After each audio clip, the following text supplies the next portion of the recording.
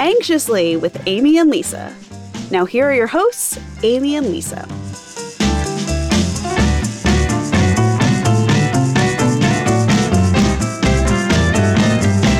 Hi, I'm Lisa. And I'm Amy, and this is Anxiously, the show where we talk about all the things that make us anxious. So, Lisa, how are you doing? Well, I've been having really bad lower back pain, and it's sort of been on and off for a long time, but the last week it has been really bad.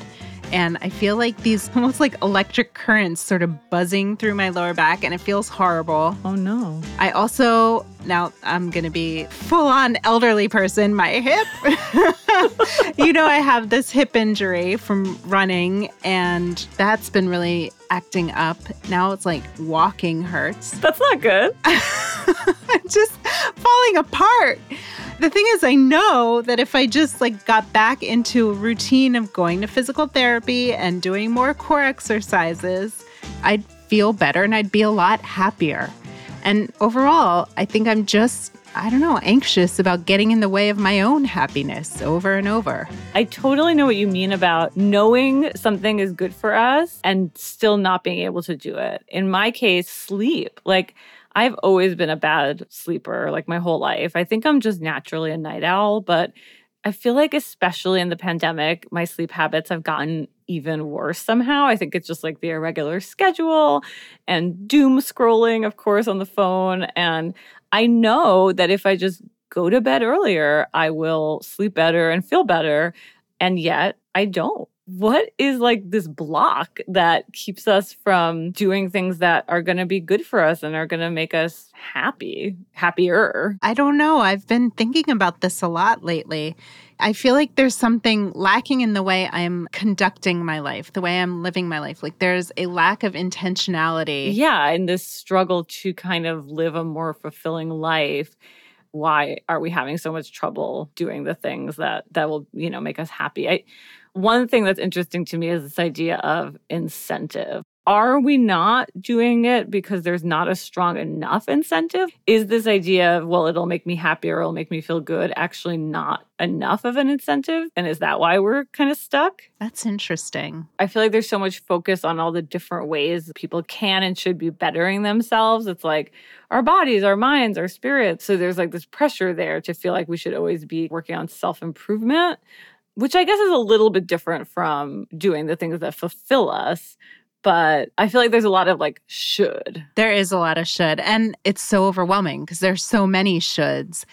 And I think the idea is that if you accomplish all these shoulds, then you'll be happier, right? You will be more fulfilled. But is that true? I don't know. I don't know. And do you need to go to an ashram to get into that sort of mind space to accomplish the shoulds? And is there a moment in time where you could say, I've checked off all the boxes? Or is it just something you just keep chasing? I do think it is a pursuit, and I do think it is something you chase.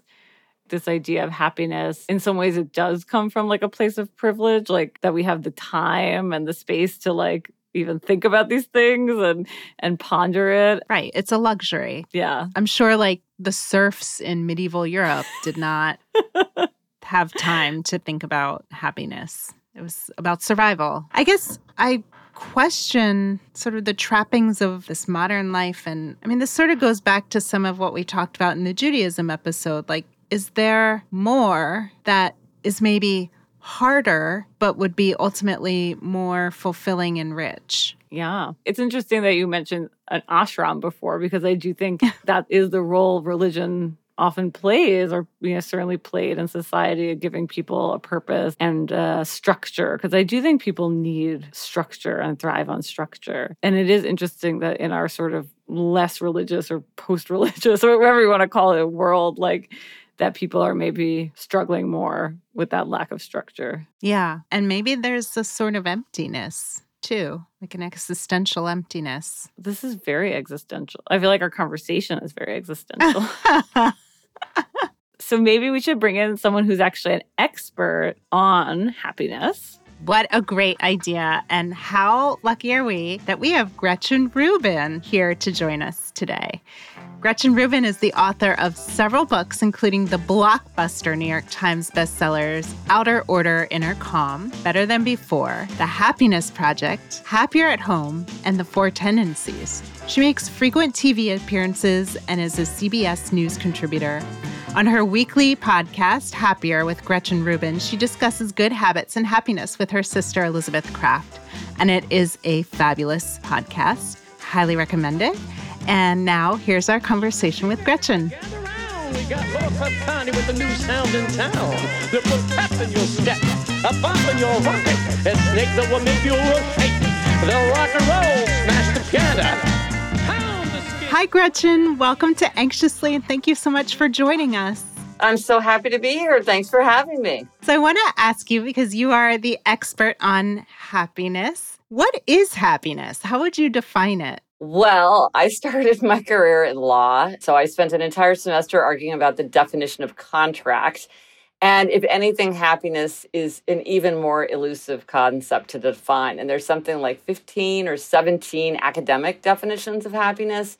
And so I really don't define it. And I think that the looseness of the term is actually good because for some people it's joy or bliss or peace or satisfaction or well-being or contentment. And I like the idea that the word happiness is big enough to encompass all those ideas. And I think it's more helpful to think about being happier. According to whatever is happiness to you, this week, next month, can you do things that are going to make you happier?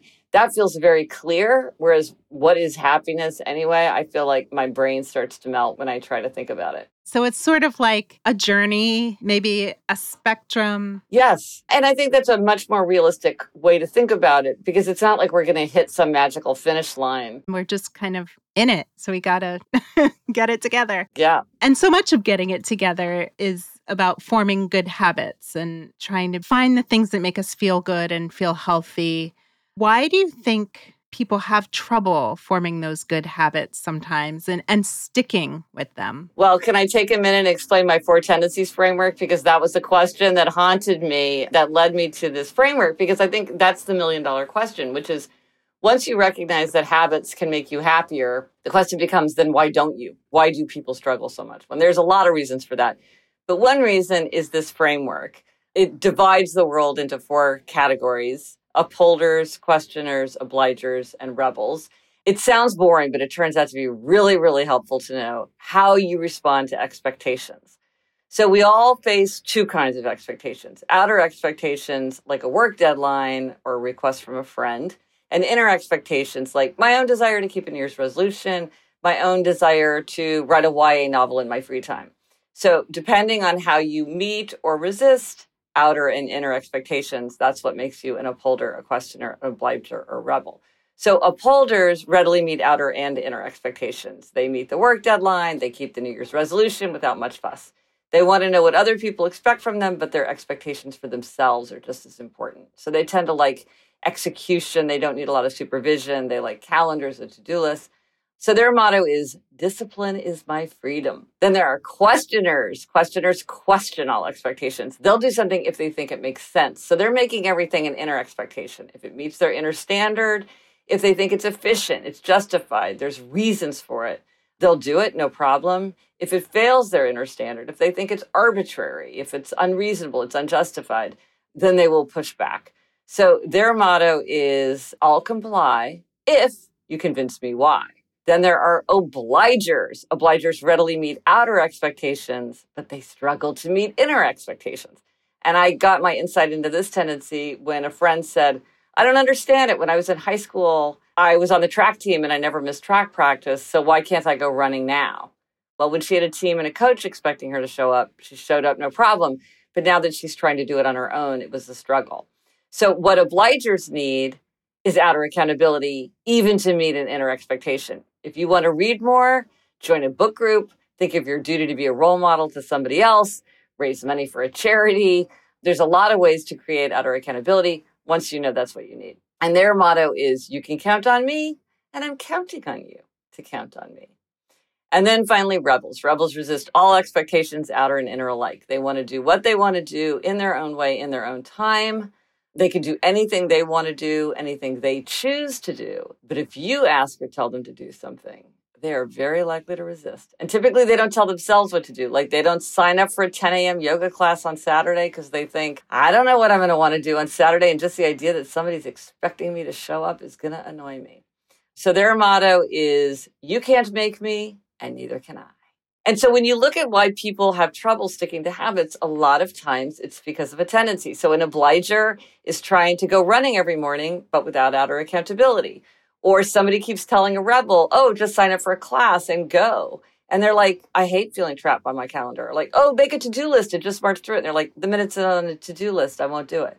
Or a questioner's like, yeah, my doctor's telling me to take this medication, but I don't really see the reason for it. So I'm not going to do it. So once you understand someone's tendency, it's a lot easier to understand how they might more successfully form habits or why maybe they're discouraged by a habit that they're struggling with. That's really good to know. And I think it's really, really helpful. I know I'm an obliger. Well, that's the biggest tendency for both men and women. So you're in great company with a lot of people. Do you think people are more likely to live without so-called intention because they haven't figured out which of the 4 tendencies they embody? And so in some way, it's easier to just coast along? I think your question points out sort of 2 steps. One step is to have clearly in your mind what you intend to do and what you think would make you happier. And it's very easy to just get caught in the tumult of everyday life and not think like, I'd be happier if I made time to read every day, or I made time to exercise consistently, or if I made time to see my friends more often, or if I stopped yelling at my kids so much.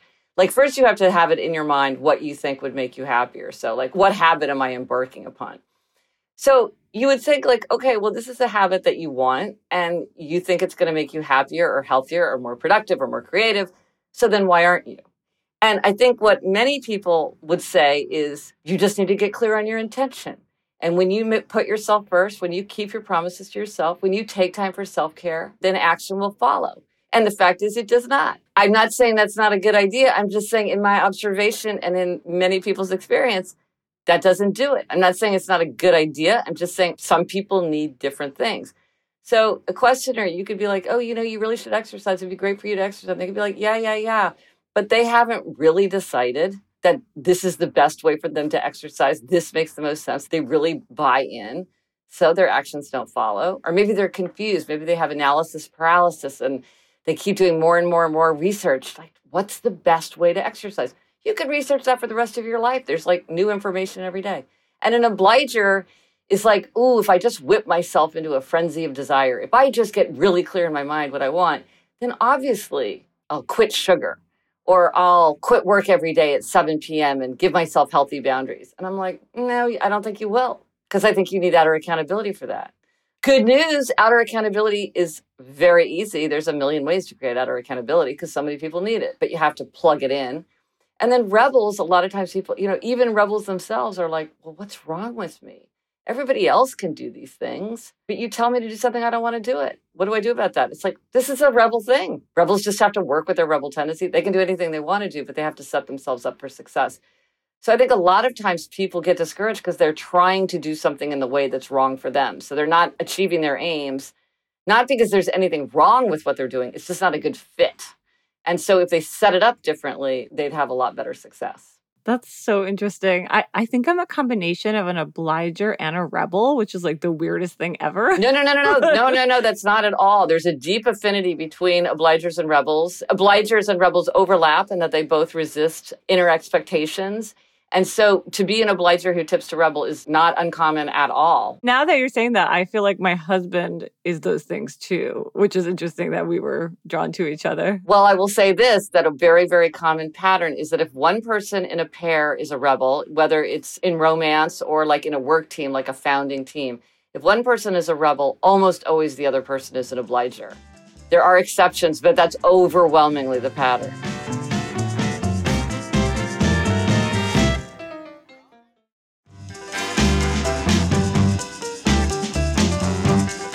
Which of the 4 tendencies do you identify with? I'm an upholder. How do you manifest as an upholder? And then do you yourself find yourself falling into quote unquote bad patterns? I will say that one of the nice things about being an upholder is it's pretty easy to form habits. And I will give you a hint. That is whenever you are reading a book by somebody who's like, hey, I figured out how to have good habits, It's often an upholder. And so their advice, and I fell into this trap myself, their advice is often misleading because they're like, well, this works for me. So if everybody else would just get with the program and do this, it would work for them. And it's like, well, anything works for an upholder because upholders are good at this kind of thing. The problem with being an upholder is often rigidity. We don't feel rigid, by the way, but other people find us rigid because it's hard for us to be flexible. It's hard for us to deal with ambiguity. It's hard for us to like, oh, I've made my calendar for what I'm going to get done today. And like, I'm not really that interested in having you like come in and tell me that we have a whole new schedule because I have my schedule. That can make an upholder very uneasy. They can also be kind of cold. They can be perceived as cold because it's like, oh yeah, I know your family's coming to stay with us this weekend, but you know, I'm training for the marathon. I got to go on a 15-mile run this weekend. So yeah, I'm just not going to be able to see your family much. And it's just like, to an upholder, that seems very, very acceptable because an inner expectation must be met. But to others, it can seem cold. That's how you would see kind of the dark side of being an upholder come out. It's kind of like too much habit keeping. I guess I aspire to that in some ways, but it sounds like you can't change yourself fundamentally. So learning to work within those frameworks. I think that's the secret to it, is figuring out how to harness the strengths and then how to offset the limitations and the weaknesses, whatever your tendency is. Because they all include people who are wildly successful and also people who have a lot of challenges. So it's just managing yourself. As always, that's the big struggle. Self-management. What led you to start writing about happiness? Well, you know, I was finishing up a book about JFK, a biography of JFK, and I was stuck in a city bus here in New York City in the pouring rain. And I looked out the window and I thought, well, what do I want from life anyway? You know, I never asked myself these big questions. And then I thought, well, I want to be happy.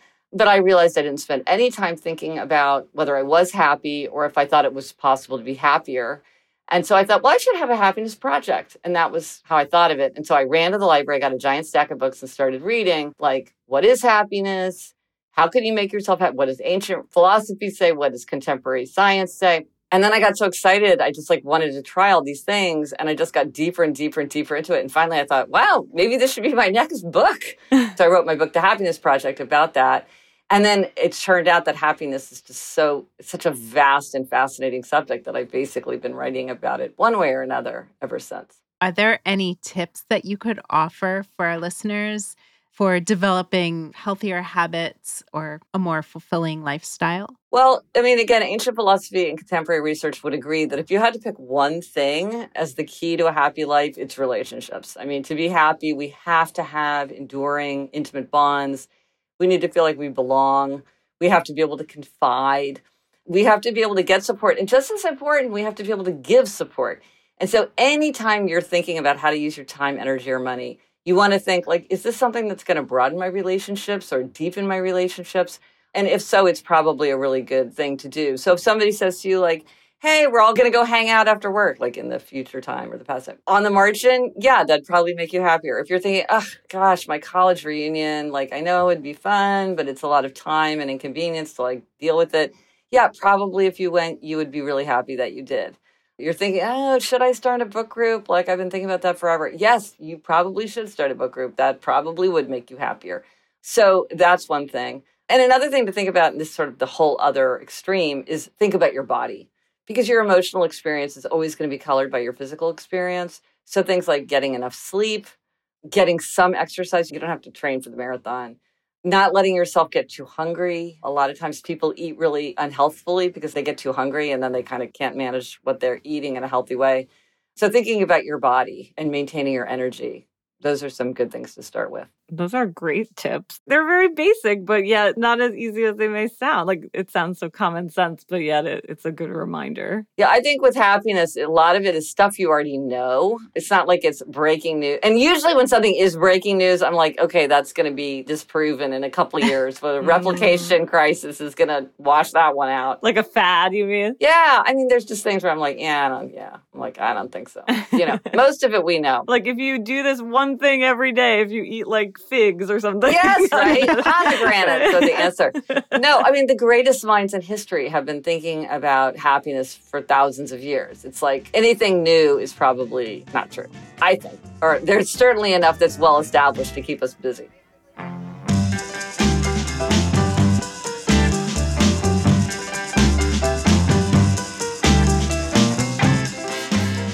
She was amazing. And I wish I was an upholder because it sounds like she doesn't procrastinate at all. She's so together, and I feel like upholders are together, and I'm not together. And in some ways, there's freedom in realizing that this is just me, this is just us, and like we have to work with what we've got. yeah, It's okay to not be an upholder because that's just not us. I guess it doesn't make sense to like beat myself up for being an obliger and needing the external incentives. Well, maybe we can be each other's external incentives. We can help each other be a team. What are you doing this week to feel a little less anxious? I am going to present a plan, and you have to hold me to it, okay? I love this. Yes.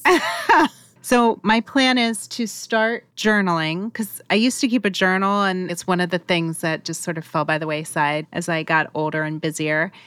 And I want to get back into meditation. Those are such good goals, and they also feel doable. And I will be your outside incentive, and I will check in with you and nudge you and tell you to do the things. Thank you. What are you doing this week? So I am watching this show on HBO that I love. It's a new show. It's out now called Mayor of Easttown. It stars Kate Winslet, and it's a very grim murder mystery. And yet, ironically, lowers my anxiety. Like, makes me super anxious when I watch it because it's intense and scary and suspenseful. But there's a reason that people love mysteries and thrillers. It's like catharsis in some way. Like, you get to channel all your anxiety into that. So that has been bringing me joy every Sunday night. So I recommend it. Well, that's fun. Well, I'm so glad we were able to talk to Gretchen together and discuss these big ideas. And I'm so grateful to have you to be my external incentivizer and also to be my friend. I know you get it. I know you get it, my fellow obliger. And I hope everyone listening gets it too. Thanks for joining us. See you next time. Bye.